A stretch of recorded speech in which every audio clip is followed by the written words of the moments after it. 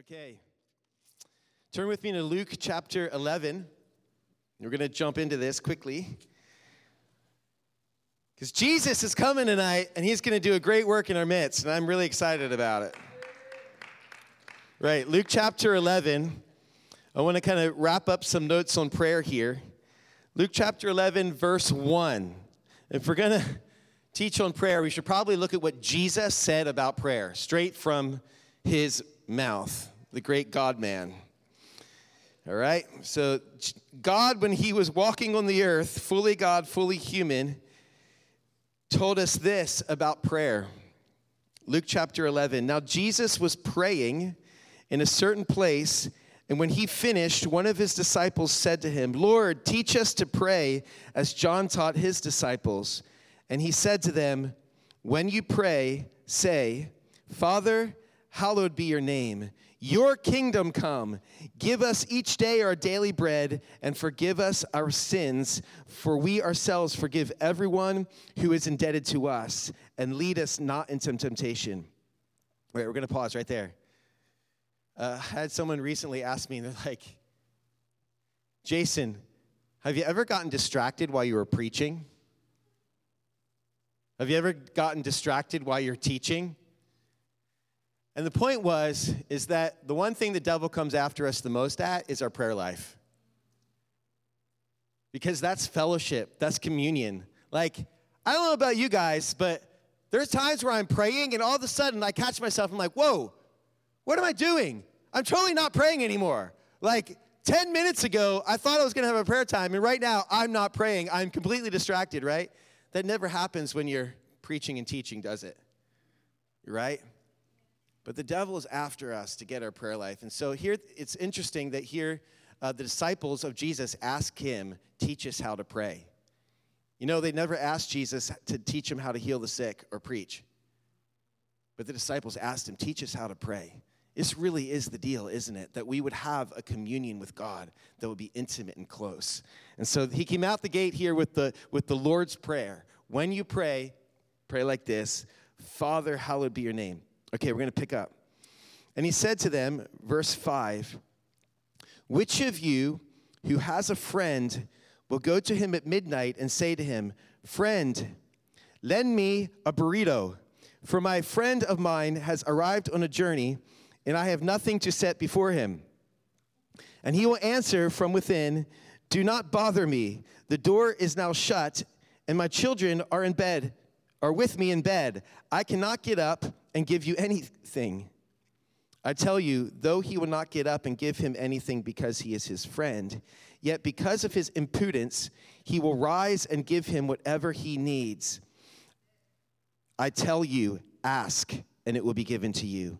Seek, and you will find. Knock, and it will be open to you. For whoever asks receives, and the one who seeks finds, and to the one who knocks it will be opened. What father among you, if his son asks for a fish, will instead of a fish give him a serpent? Or if he asks for an egg, will give him a scorpion? If you then, who are evil, know how to give good gifts to your children, how much more will the heavenly Father give the Holy Spirit to those who ask him?" Woo! Can you imagine, like, I arrived here on Sunday night. Gabriel meets me and shows me to my hospitality apartment that I'm going to be staying in. And then, like, I'm like, "Gabriel, like, I really need a sandwich, like, really bad." And it's like late at night. Let's just say I arrived at, like, I don't know, 6 at night. But let's say I would have arrived at like 2 o'clock in the morning. And so Gabriel's like, "I don't have a sandwich for you. In fact, but I know, like, Pastor Mike, he's always got his fridge stocked with sandwich stuff." And so at 3 o'clock in the morning, Gabriel shows up at Pastor Mike's house. He's like, "Ding, ding." Pastor Mike comes to the door. He's like, "What?" He's like, "Listen, Jason really wants a sandwich."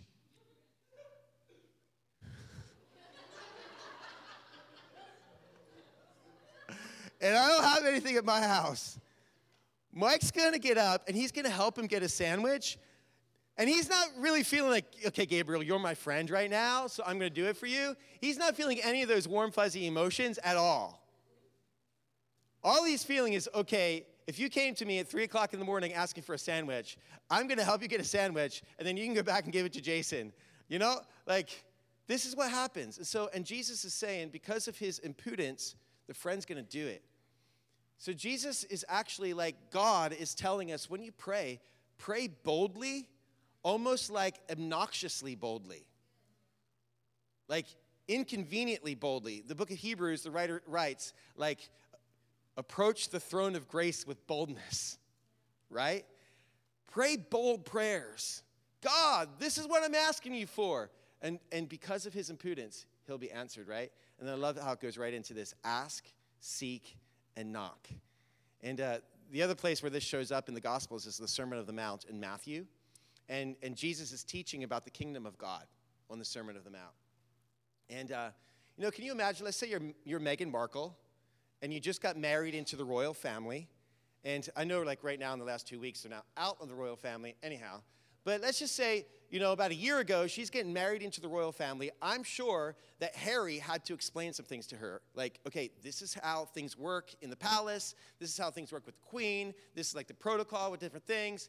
Here Jesus is explaining to us the kingdom of God. And he's like, well, in the kingdom, this is the way it works. If you need something, you ask for it. That's the way it works. And if you're seeking something, like, the way you find it is you just seek it. If something's lost, you seek it, and you will find. In fact, the doors in the kingdom of God have this great little password. You go to the door, and you knock. And the door will be open to you. That's the way this kingdom works. Ask, and it will be given to you. Seek, and you will find. Knock, and the door will be open to you. Then he goes a little bit further. He's like, all right, any of you fathers, if your son asks you for a piece of bread, will you give him a snake or an egg? Will you give him goes into this thing. He says, how much more will your Father in heaven give the Holy Spirit to those who ask? We have a generous Father. This is who he is. So ask, seek, and knock. And the way these words are written, they're actually written in like I don't know the English word for it. Someone here with the Bible school certainly knows the term I'm looking for. But it's written to be like ask and keep on asking, seek and keep on seeking, knock and keep on knocking until your knuckles bleed. And guess what? The door will be open. You'll find. You'll receive, right? Okay. Turn with me to Luke chapter 18. So ask boldly, you guys. You're his children. Ask the Father for more. Keep on asking. Keep on seeking. Keep on knocking. I love how David in Psalms 27:4, it's a request. This one thing I ask. All right, let's ask God that we would behold his beauty. And yes, he will do that for us. He's a God of revelation. He's just waiting for us to ask. Okay. Luke chapter 18, the parable of the persistent widow. Start at verse 1. And he told them a parable to the effect that they ought to always pray and not lose heart. Now, most of the parables that we read in Scripture, Jesus tells the parable first, and then the writer of the Gospels will explain the parable a couple paragraphs later. This one, however, right up front, Luke writes the reason why Jesus told this parable, so that they would keep on praying and not lose heart. Sometimes we lose heart as we're praying and seeking God's face. And here Jesus gives us this parable to encourage us to not lose heart in the place of prayer. Verse 2, he said, in a certain city there was a judge who neither feared God nor respected man. And there was a widow in that city who kept coming to him and saying, give me justice against my adversary. For a while he refused, but afterward he said to himself, though I neither fear God nor respect man, yet because this widow keeps bothering me, I will give her justice so that she will not beat me down in her continual coming. And the Lord said, hear what the unrighteous judge says. And will not God give justice to his elect who cry out to him day and night? Will he delay long over them? I tell you, he will give them justice. He will give justice to them speedily. Nevertheless, when the Son of Man comes, will he find faith on the earth? Here Jesus, God, the God-man Jesus, is saying, hey, when you pray, be persistent. Keep on praying. Knock, seek, ask, day and night. Keep on thumping, because you never know. You might be the next Daniel, and it's taken 21 days for that angel to get through, right? But God is looking for partners on the earth that will partner with him in the place of prayer to birth his promises and his miracles on the earth as it is in heaven. And so Jesus is saying, come on, guys. Come on. Don't lose heart in the waiting. I need you to keep praying. Keep praying. Keep praying. Keep praying. Keep praying. Keep praying. Keep praying. Don't lose heart. And will God not grant his elect justice? And will he not grant it speedily? So a couple years ago, this is actually many years ago now. This is 2008. So that's 12 years ago now.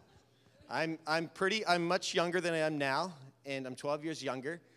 And I was on a 40-day fast, and it was a pretty strict fast. I'm not boasting in my fast. I just need to paint the picture. I was on water except for like a smoothie or a bowl of soup, ground up bowl of soup in the blender, like every third or fourth day for 40 days.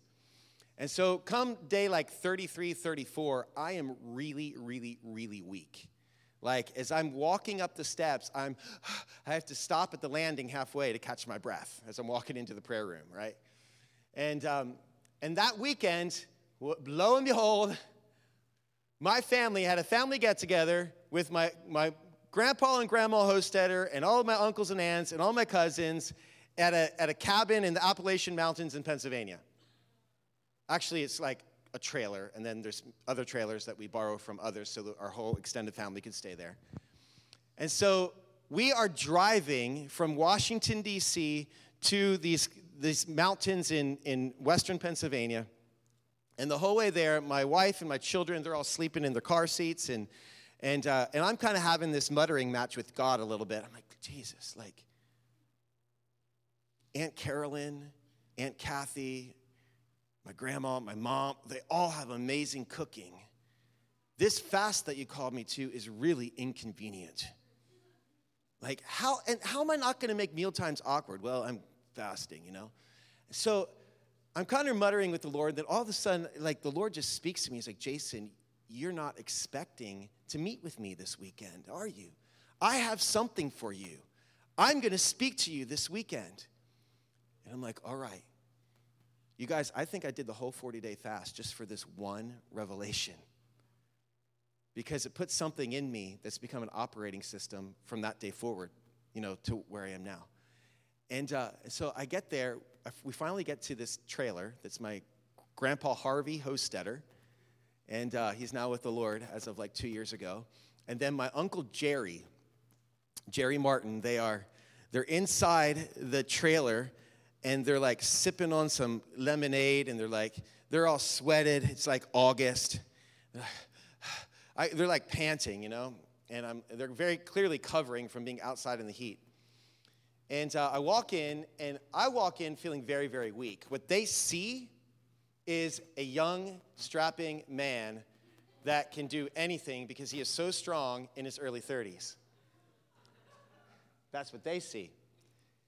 And so they go on to tell me that, hey, you know, behind Grandpa's trailer here, there's this huge tree that, goes way up in the air. It was struck by lightning. It's now dead. And we want to fell the tree ourselves. We want to chop it down so that we're sure that it falls away from the trailer.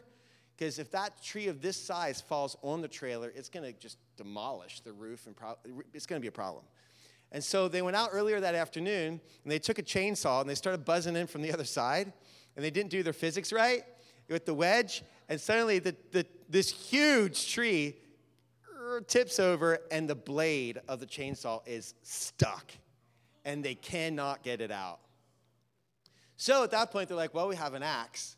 And so Grandpa Harvey and Uncle Jerry, go from the other side. They're chipping away. They get exhausted. They go in for some lemonade, and in walks Jason Hershey, this young, strapping, strong man, right? And they're like, Jason, do you think you could give us a hand and go out there and help us chop this tree down. And at that moment, I'm like, I don't want to pull the I'm fasting card. Like, Jesus, we already talked about this, right? So I'm thinking I'm just going to slip out the door, go around back of the trailer and just kind of, I don't know, play with the axe for a little bit and come back in or something.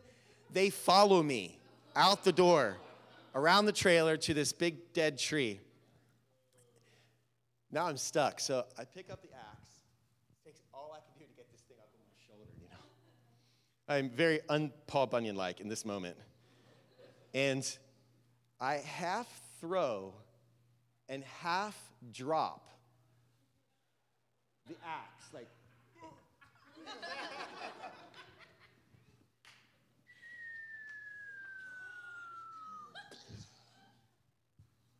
The first chop of the axe. Jerry and Garvey, they're like, and I'm like, you know? You guys, I'm telling you, to this day, it was not the strength of my axe. I'm telling you, I am for sure that Jesus sent an angel to push that tree over. But as I was walking away, immediately Luke 18 popped in my spirit. You never know. The next prayer meeting, the next whack of the axe could be the breakthrough. Never stop one whack too short. He is the God of the breakthrough. Day and night, keep the persistence. And you know what? Something happened in my soul that weekend where I came home. I'm like, all right, Lord, I'm never going to stop one whack too early. You might not know when the next whack is the one that's going to put it over. I still think it was Jesus that helped me. It's kind of like, I was just imagining like the Secret Service of heaven, the angels be like, all right, Hersey's going to need some serious help right now. Can you please send someone now? He's really in over his head, you know. And that's kind of what happened. So, but here, Jesus ends this parable with this incredible question. He asks, however, nevertheless, when the Son of Man comes, will he find faith on the earth? I was with a man named Winky Pratney one weekend. This guy, Winky, you probably don't know Winky. He's a revivalist for sure. The power of the gospel's on his lips. And I was a young man. I was supposed to be preaching the first 3 days, and he was doing the last 3 days of this week of things with this youth group. And I was so intimidated. But he gets there, and I'm like, okay, I'm opening for Winky Pratney. And so he gets there, and he and I are just having a conversation. We're talking about just idols, and he's like, hey, listen. He's like, you can't judge people's hearts. However, it says in Scripture that out of the heart the mouth speaks. He's like, you give me 20 minutes with anybody, and I can probably tell you what their idol is, because out of the heart the mouth speaks. And then he got this twinkle in his eye, and he winked. And he said, and by the way, revival can be an idol. He totally called me out. 20 minutes with anybody, and I can tell you what their idol is. Here, Jesus, he's,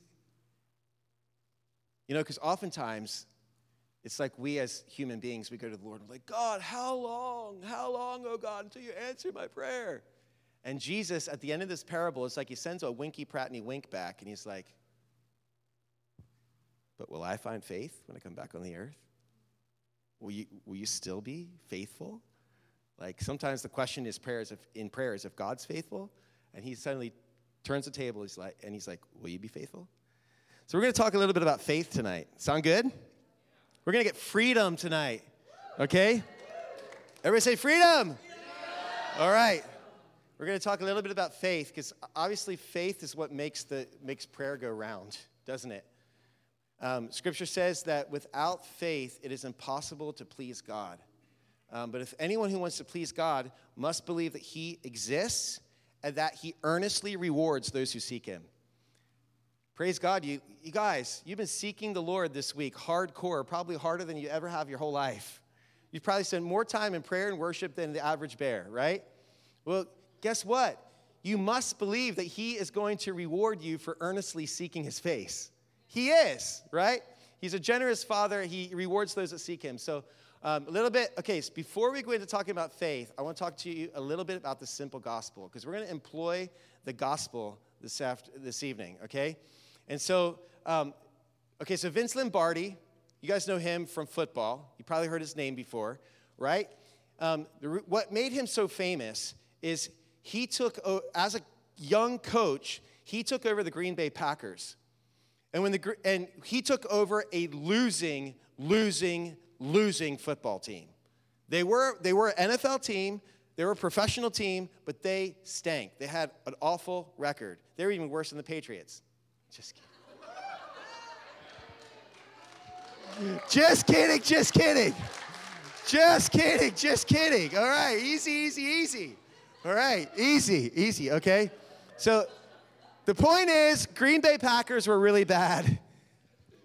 Vince Lombardi comes on as the coach, the head coach, and he's famous for these words. His very first meeting with these NFL players as a new coach, very first meeting, he walks in to the room with all of his players, and he holds up a football, and he says, "Gentlemen, this is a football."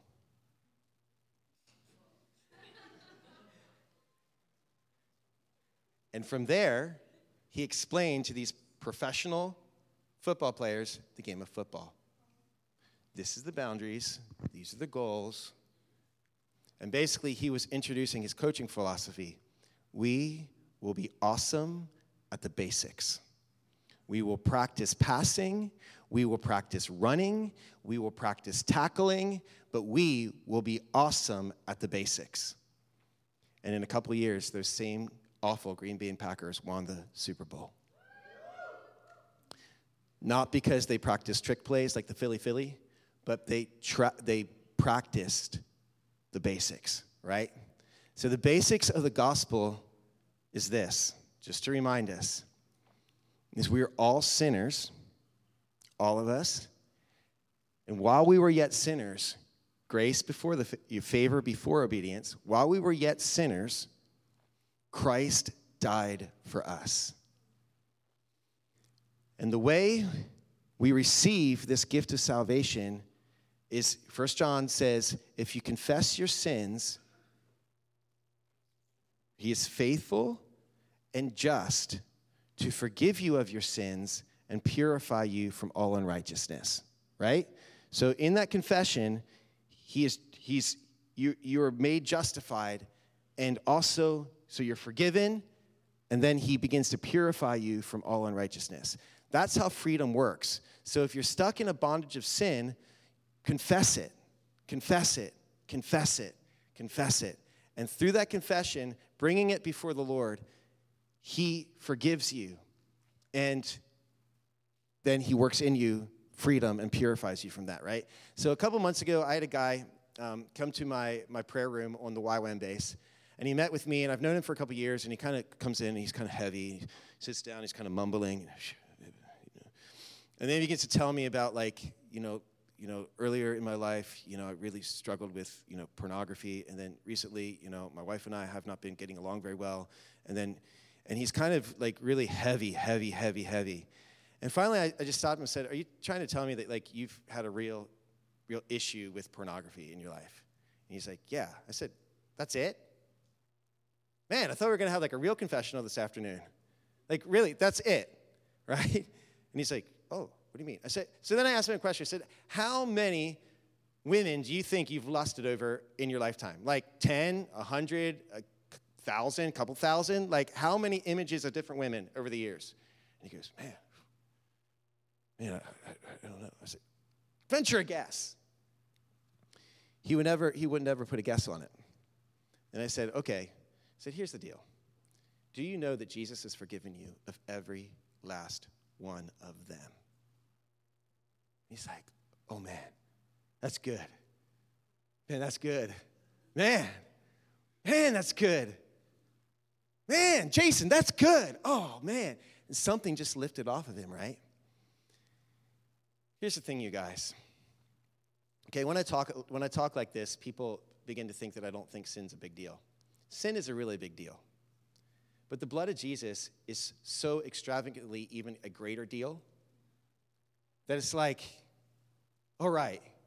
It's like, hey, everybody, let's take 30 minutes of our life, write down everything that we've ever done. Anything we're embarrassed at, anything we've ever been shamed at, and let's just take it all to the cross, right? Let's just take it all to the cross, give it all to Jesus, get it out of our lives, and then go down the street and find the next guy and tell him about the freedom of Christ and get on with this business of bringing the kingdom of God, right? Like, this is the good news. This is the gospel, right? And so we can break free of all this shame simply by having a half an hour at the cross with probably one of our buddies so that we can confess it to somebody. And then our buddy can say, wow, that was it? Really? Man, I thought you were going to say you killed somebody or something, and I'd have to take you to the police office or something. Like, that's all there is to it? Well, that's all a really big deal, but Jesus' blood is a much, much bigger deal. So let's just give it all to Jesus. And we're just going to pray together right now. We're going to receive his forgiveness. And then let's get out there and find other people and set them free too by the power of the gospel. Right? This is the good news unto salvation, isn't it, you guys? It's awesome. So unfortunately, oftentimes it's like, okay, so can you imagine, like, suddenly it's like, Pastor Mike's like, okay, we're going to have a support group for all those struggling with pornography on campus. So all the guys, well, okay, most of the guys here, they're hoping to be married someday. Who's actually going to want to go to that support group? Right? But the reality is, we all want to go to the cross, right? And so we're justified by the blood of Jesus, right? So, like, okay, so maybe I get home really late on Saturday morning because I'm, at the end of this week, I'm driving through the night to go back to D.C., and so I'm really tired and bleary-eyed the next morning, and then I snap at my wife. And my wife's like, wow, I didn't know I deserved that. Okay, I could come back with, I'm really tired, and, please understand, like, I was driving through the night last night. I really didn't mean it. That would be trying to justify myself, right? No, call sin what it is. Call sin, sin, and then employ the weapon of repentance, take it to the cross, and then be free, right? And the more we get into a culture of repentance, the more freedom we're going to walk in each and every day, right? So we never have to justify ourselves. We never have to justify our actions. We never have to make excuses for what we've done in the past, even whether it was 5 minutes ago or 10 years ago. All we have to do is confess it and bring it to the cross. It's like, well, you probably ought to have like 10 years of, counseling. No, take it to the cross. This is the gospel of salvation, right? Okay, so I want to teach you guys a little bit. This is a football, and I know you guys probably know all this already. But if your buddy comes to you tonight and says, listen, I've really, okay, let's switch it to women for a little bit. So, let's say one of the ladies goes to another one of the ladies tonight in the girls' dormitories, and she's like, listen, I must confess, I have a real stronghold with comparison. I've compared myself with other girls my whole life. I know it's wrong. I know I'm not believing what God says about who I am. And I've probably compared myself to probably over 150 girls in my lifetimes. Most times I come out a loser, but every now and again I come out ahead. And I know that's wrong. I know it's pride, and I know it's like accusing God of not making a beautiful vessel in me, and I don't want to do that anymore, and I have to confess it to you. So you're Jane listening to Sally kind of bring this thing to you. What are you going to do, right? So I want to help you help each other set each other free, right, as things come up. So I'm going to give you 4 R's. This is just the simple gospel, right? So write these 4 R's down. First one is repent. And it doesn't have to be heavy, right? I believe repentance is joyful because when we do, it brings us back into a deeper fellowship with God. So repentance doesn't have to be heavy. Hey, this is awesome. Holy Spirit, convict me some more. Please let me confess more because I want this stuff out of my life. I want to be forgiven, and then I want to be purified from all unrighteousness because that brings me into greater freedom, greater fellowship with the most loving being in the universe, and I am going to start walking in the cool of the day like Adam and Eve did in the garden because the gospel is working in my life, right? So repentance doesn't have to be heavy. So we're going to have some joyful repentance tonight. It's going to be amazing. All right, so the first one is repent. Hey, can I get, anybody here play drums? Can I just get a drummer up there? Just get behind me. I just need a drummer for a minute, all right? All right, just get up there, just be poised and ready, and then I'll let you know what to do, okay? All right, so the first one is repent. The second one is receive, okay? When you repent of something, the next step is, I receive your forgiveness. Sometimes we have a really hard time at receiving the forgiveness of God, receiving the love. And so we'll repent over here, but then we're walking around groveling for the next couple of days because we somehow feel like we have to do penance for it, and we're having a hard time really receiving that, oh, no, Jesus actually forgave me of that, you know? So repent, receive. The third thing is rebuke. So this is a spiritual warfare position now, and you want to rebuke the devil because he is the tempter. He had a part to play in this. And so, spirit of comparison and body image and pride, I command you to get out of my life in Jesus' name. Like it's, you know? And you can't do this thing kind of wimpy. You need to get, like, if you're a lady, you got to get your sass on. If you're the guy, you got to get your Rambo on. You got to do your thing. So, okay. And then the fourth one, okay, repent, receive, rebuke, replace. Last one's replace, right? You want to replace it with the truth. I declare that I'm just using that Jane and Sally analogy with comparison. I declare that I am fearfully and wonderfully made. I declare that God is my potter, I'm his clay, and I will never again the rest of my days ever question my beauty. I'm beautiful. I'm amazing. Not because I'm saying it, but because God has said it over me. God is my Father, and he loves me. He's chosen me. I am his, and I'm forgiven. And just declare the truth over your life, okay? So repent, receive, rebuke, replace. Repent. Okay, so I need a 1, 2, 3, 4. 1, 2. Okay, everybody stand up.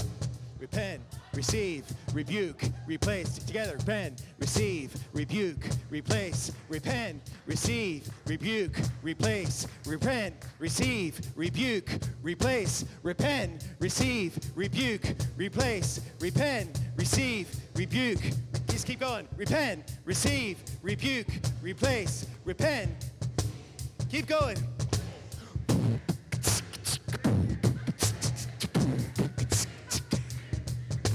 Repent, receive, rebuke, replace. Repent, receive, rebuke. All right, you guys got it. Thank you, bro. All right. This is the gospel, right? So I really want to encourage you Elam students to develop a culture of joyful repentance. So off of that analogy, like tomorrow morning, if one of you ladies wake up and you're looking at the mirror and suddenly you hear that, I'm ugly. Go to your sister and be like, hey, listen, here's the thing. I just heard the lie again, I'm ugly. I just want to confess it. Can you help me? Lead me through the 4 R's. And so your sister's like, okay, just repeat after me. Just like a salvation repeat after me prayer. Okay, Jesus, I repent for ever thinking I'm ugly. Thank you, Jesus. I repent for the idol of body image. I repent for that. Thank you, Jesus. I receive your forgiveness. And you just lead them through unto freedom, right? And so suddenly you guys are praying a lot. You're seeing God's face. Who knows? There could be like 50 people show up at the door tomorrow wanting to give their life to Jesus because God sent them here. What are you going to do? Repent, receive, rebuke, replace. Repent, receive, rebuke, replace. Repent, receive. Okay. All right, so your whole life, you've been on the throne of your life, but now you want to give your life to Jesus, right? So I'm gonna lead you through. Just repeat after me. Okay, I repent for having myself on the throne of my life.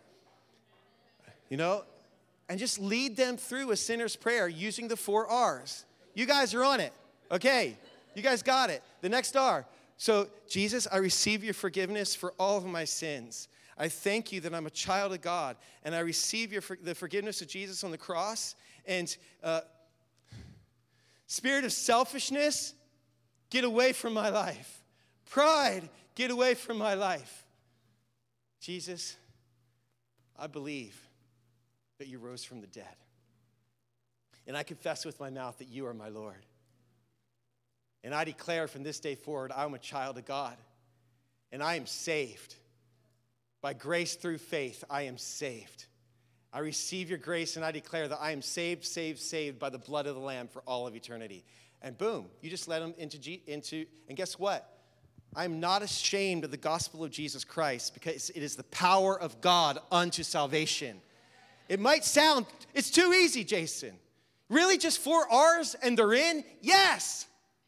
Because in that moment, the Holy Spirit, the power of God is exercised, and that person walks away free and now in a relationship with Jesus for the first time in their life. Isn't that beautiful, you guys?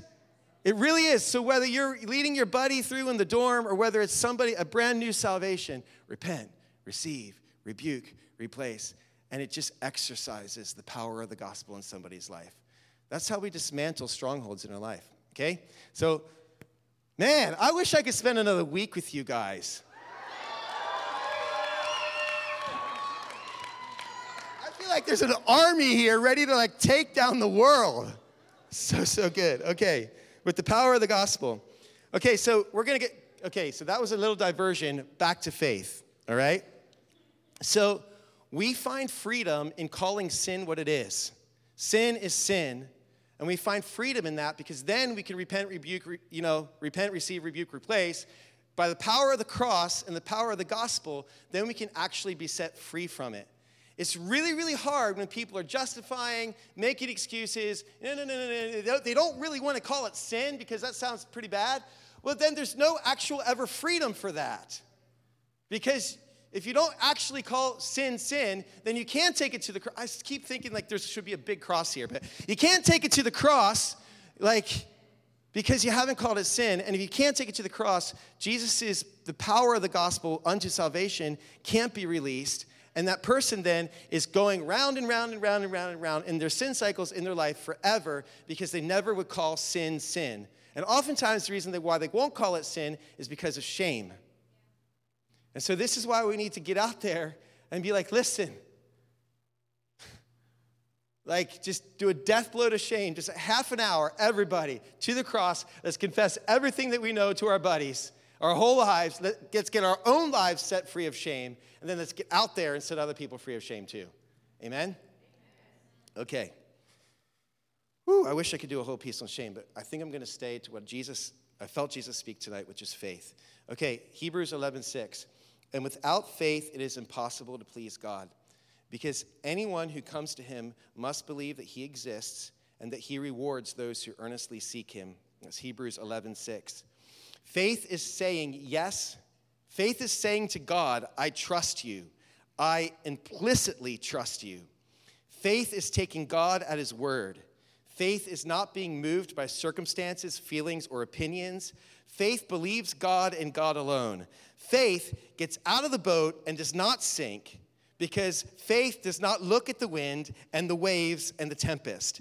Faith is looking straight in the eyes of Jesus. Jesus, I trust you at your word. It's absolutely true. A friend of mine, Andy Bird, he said this one time. I loved it. He's like, honestly, you guys, he's speaking to a bunch of conference goers that often they're always hungry for another prophetic word.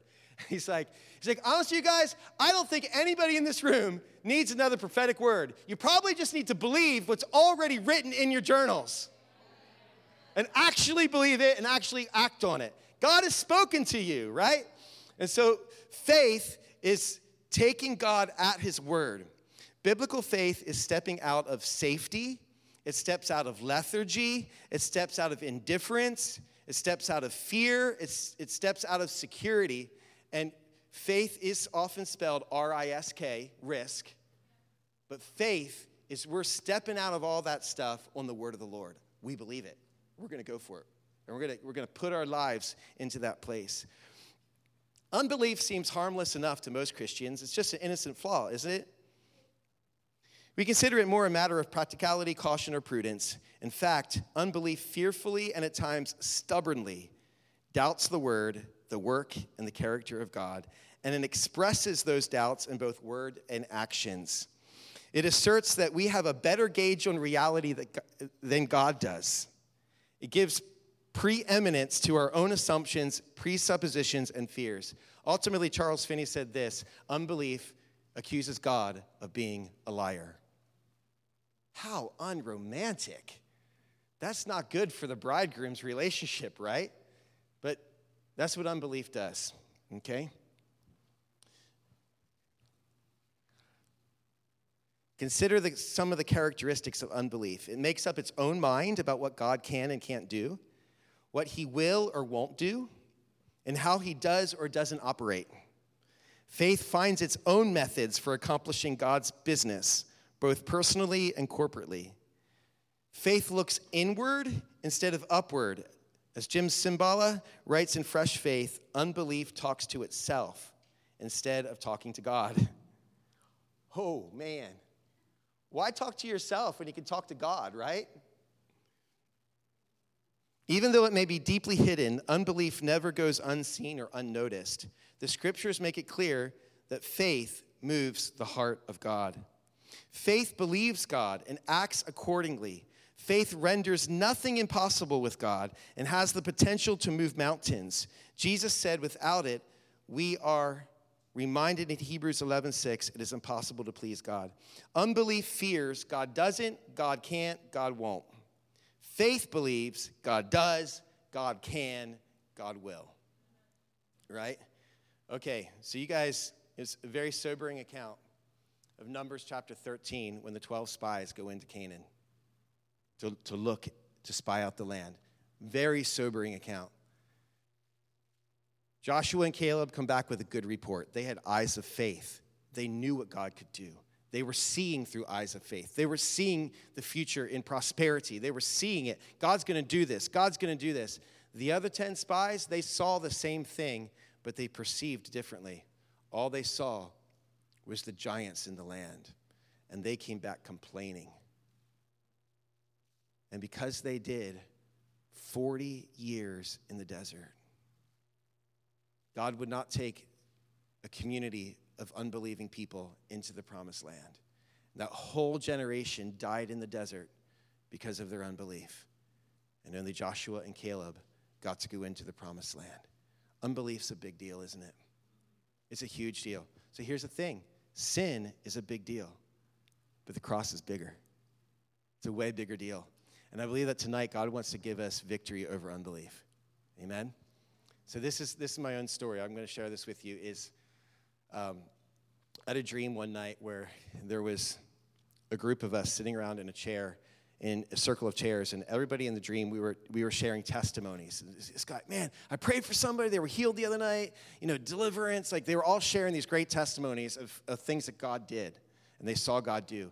And then the last person that was sitting right beside me, he's like, you guys, it's crazy. Last weekend, I died. I was dead. 3 days later, I just came back to life. And everyone in the dream was like, whoa. And I'm like, no way. I don't believe that one. I don't believe that one. I woke up from the dream, and suddenly it was like the Holy Spirit was convicting me, saying, Jason, if you believe in your heart that I rose from the dead and confess with your mouth that Jesus is Lord. And he was putting his finger on this issue of unbelief in my heart. Meanwhile, around this same time, I had a spiritual father that he came to me and he said, Jason, I can see what God's going to do with David's 10. It's going to be a significant national thing one day. It's not yet, but he was like, I can see it prophetically in the future. And he said, Jason, there's church leaders all over the world that are falling all the time. It's really embarrassing, isn't it, you guys? And he came to me, he's like, Jason, you have a good marriage, you have a great family, but if you want me to run with you in this like tent out on the mall and you're going to be leading this thing, I need to know that you've gone to the core. There's this couple, Leroy and Jean Dillon, that they'll come in if you're willing, and I'm asking them to really sift your heart.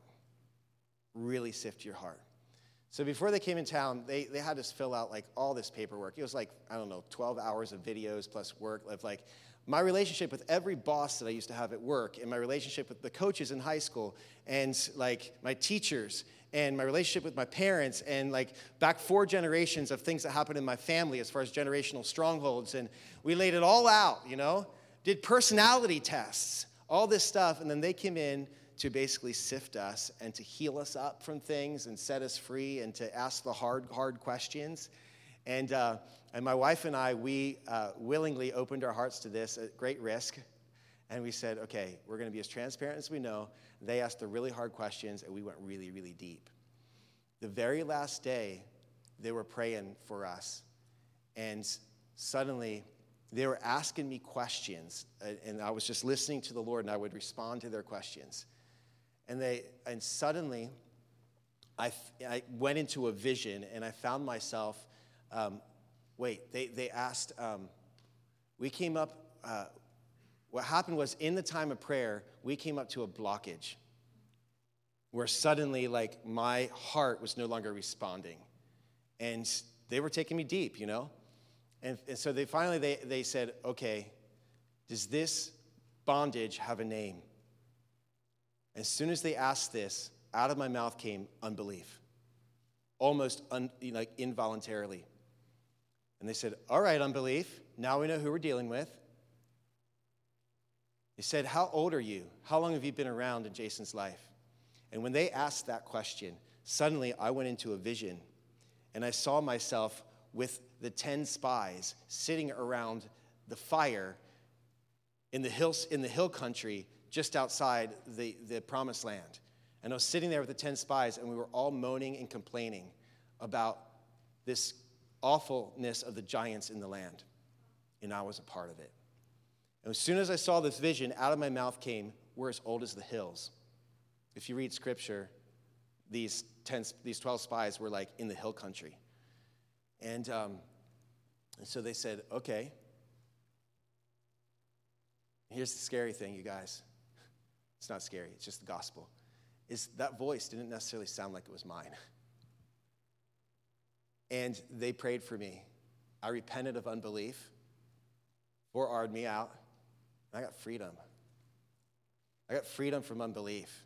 And from that day forward, I find it easier to believe than not. Because God is who he says he is. And we were made in the garden to walk by faith. When we're walking by faith, we're actually walking in the joy and the peace of God. We were created to be walking by faith.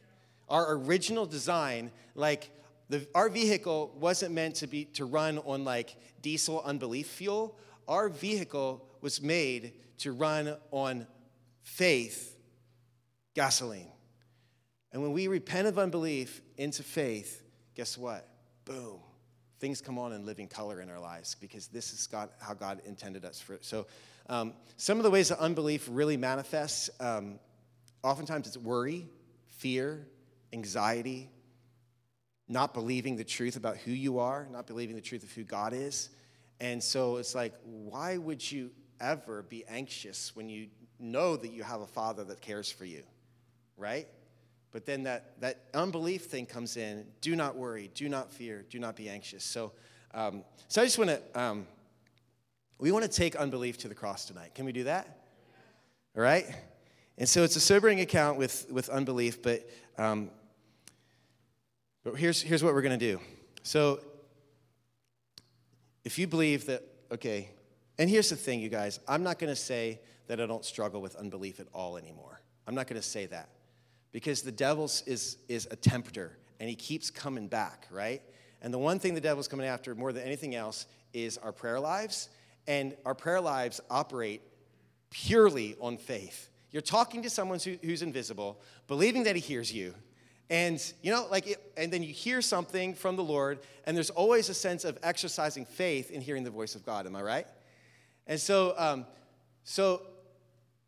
I'm kind of like on a lifelong battle with unbelief. And if I'm honest, the unbelief, I believe, is one of the greatest sins of the church in the West.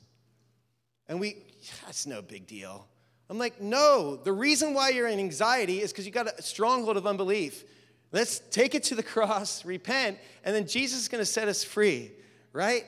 And so, all over, we are meant to live a supernatural life. We were meant to see God moving constantly. We were meant to be with the miracle maker, and we want to get that breakthrough tonight. So can we get the breakthrough? Okay.